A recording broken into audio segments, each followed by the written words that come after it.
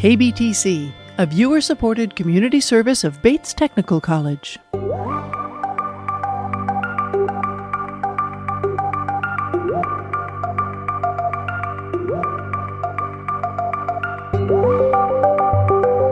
From KBTC Public Television Studios in Tacoma, Washington.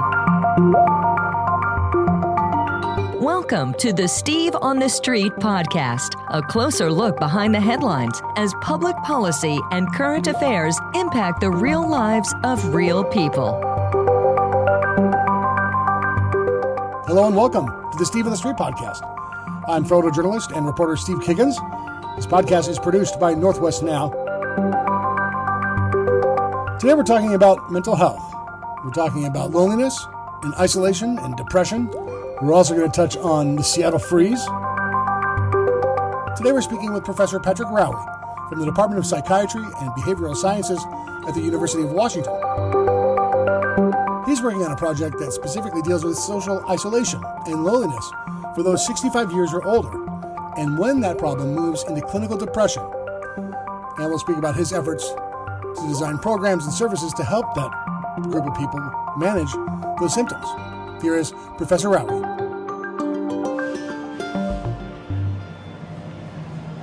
So we've been working on the issue of social isolation and loneliness in older adults in particular, those folks who are 60 or 65 and older, and also when loneliness becomes more severe and develops into clinically significant depression, and some ways that we can develop programs and services for older adults to help them manage their depression.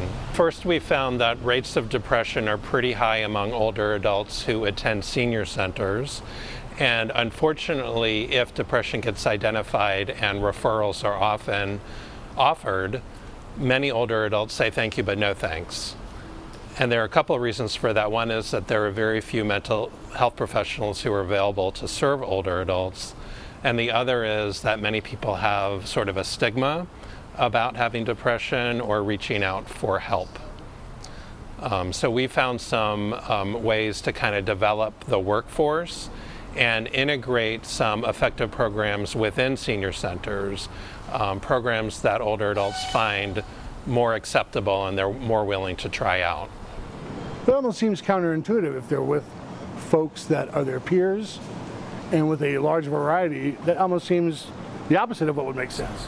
Yeah, it's interesting. It's exactly at peers that we are training older adults with no history of mental health expertise to provide these programs and services with our training and supervision and support.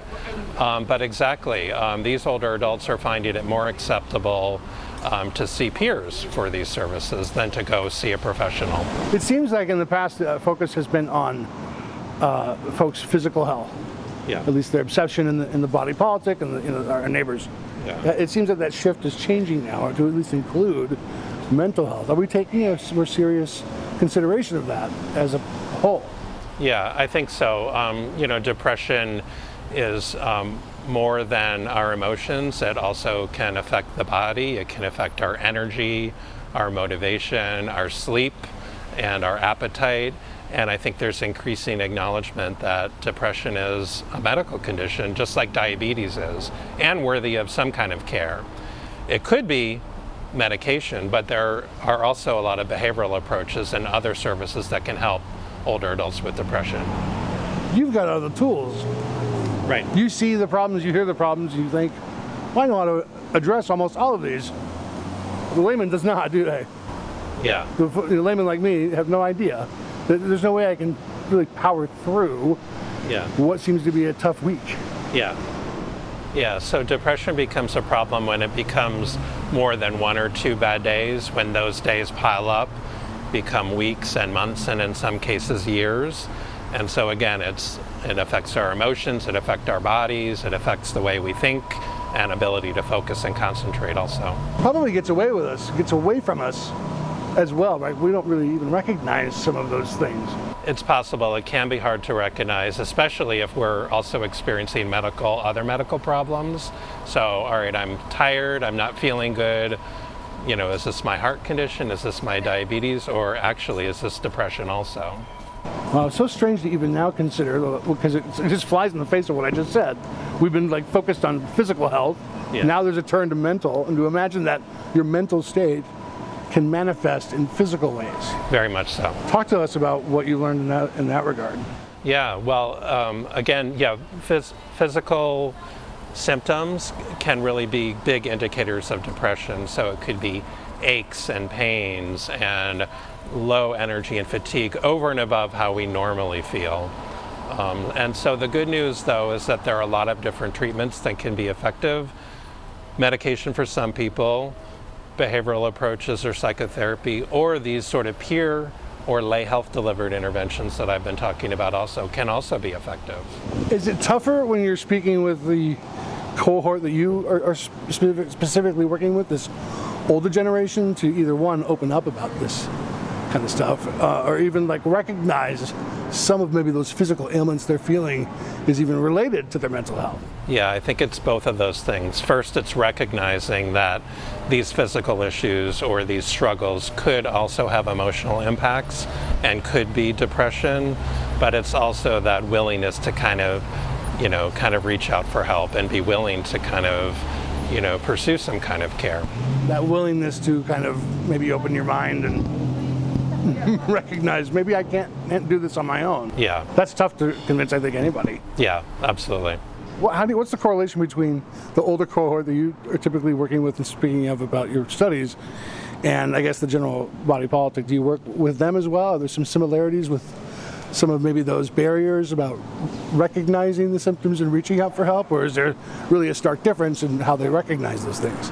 I think denying needing help or needing treatment or having some stigma can affect anybody regardless of our age, but older adults come with a unique set of challenges, right? And a unique way that their depression can manifest. So I just think it's really important for the healthcare professionals to be aware and ask the right questions, and for family members to be aware, and for older adults to be aware and to speak up if they're feeling something that is staying with them day in and day out.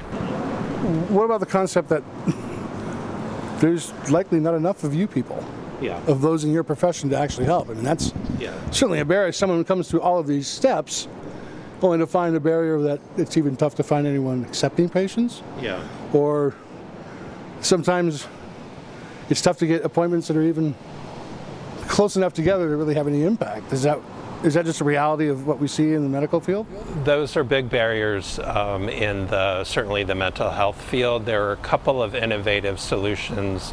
One of them is integrated mental health within primary care. So we all go to the doctors for medical issues, and there are some organizations that integrate screening for depression and other common mental health conditions within a doctor's appointment, and potentially offer services by staff members and clinicians who work closely with the doctor there.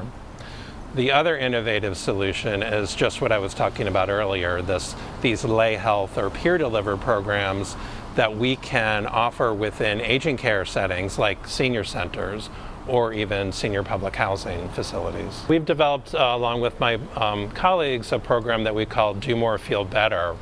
And this is based on some evidence-based strategies that older adults can be taught to self-manage their depression. And we don't necessarily need a mental health professional to provide that. So a lay health provider, a peer, can be trained to teach these self-management strategies.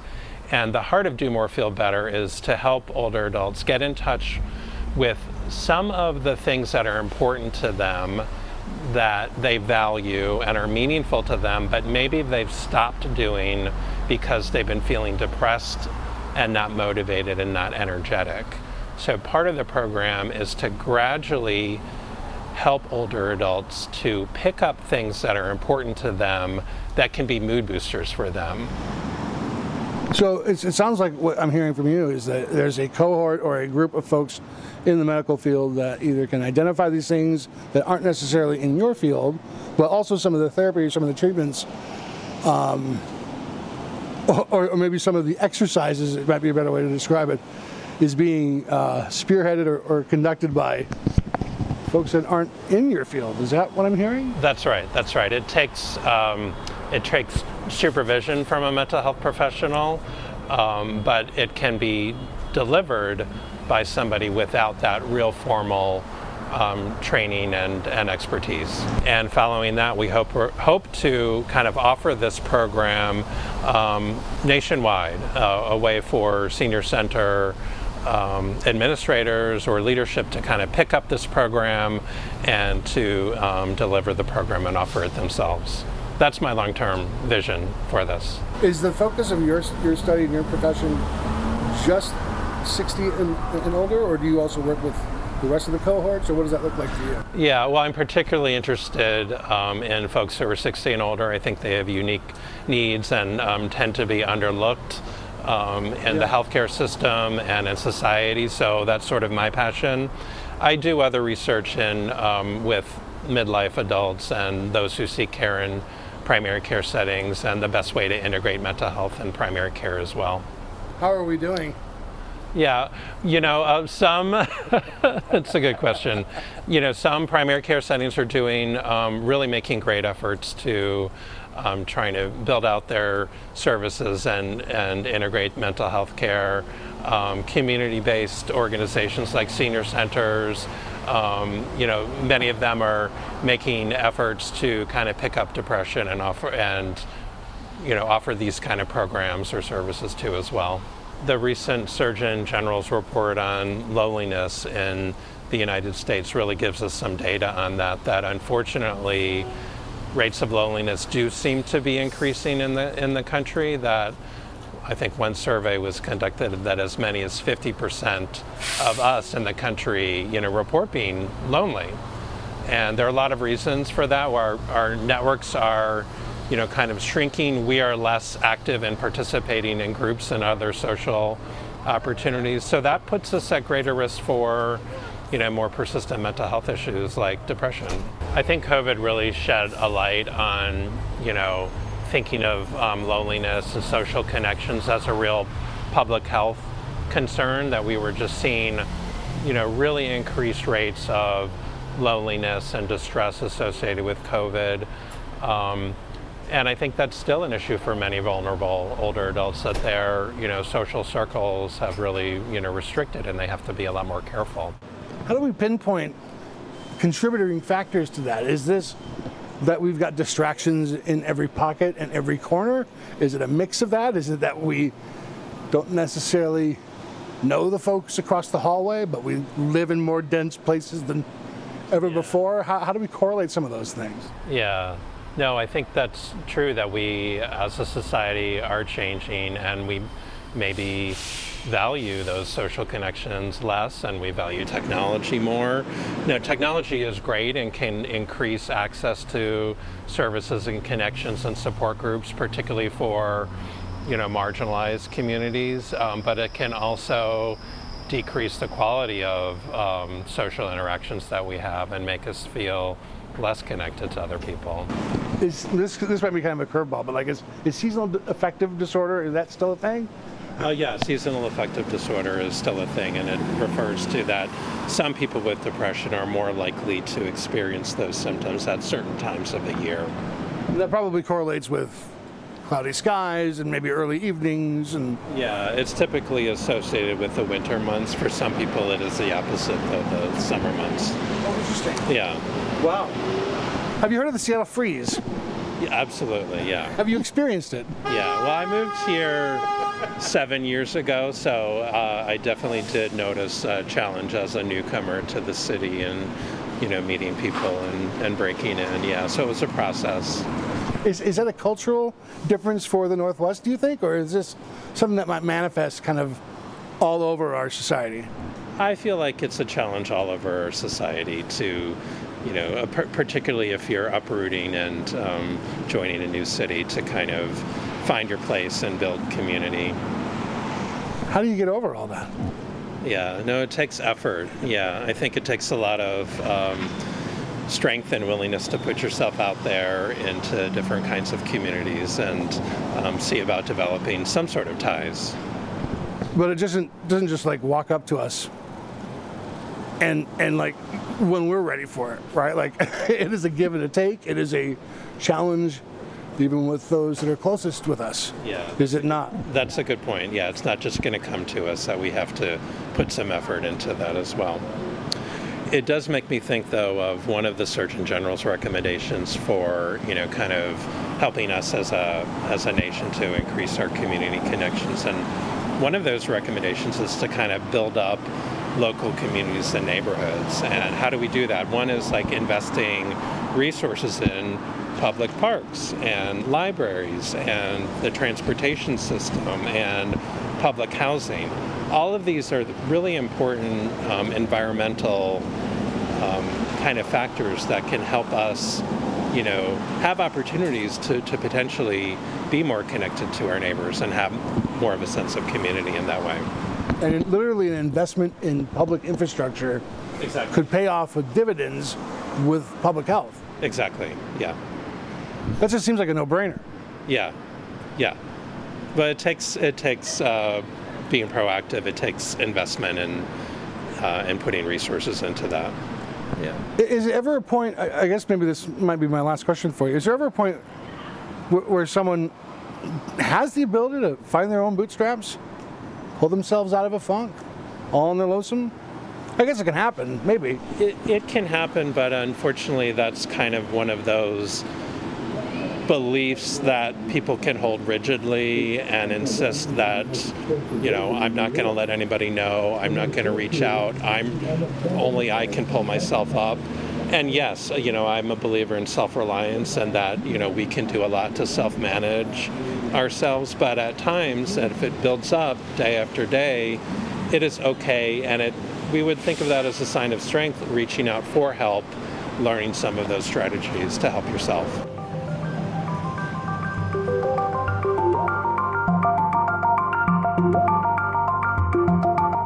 Yeah, we've got to break out of our comfort zone, right? We've got to get out of what makes us comfortable in terms of the people we surround ourselves with and the activities that we participate in. That might be able to help us break open our shell and meet new people and maybe even bring happiness. So thank you to Professor Patrick Rowie from the Department of Psychiatry and Behavioral Sciences at the University of Washington. And thank you for tuning in to this episode of Steve on the Street. I'm Steve Kiggins. We'll see you next time.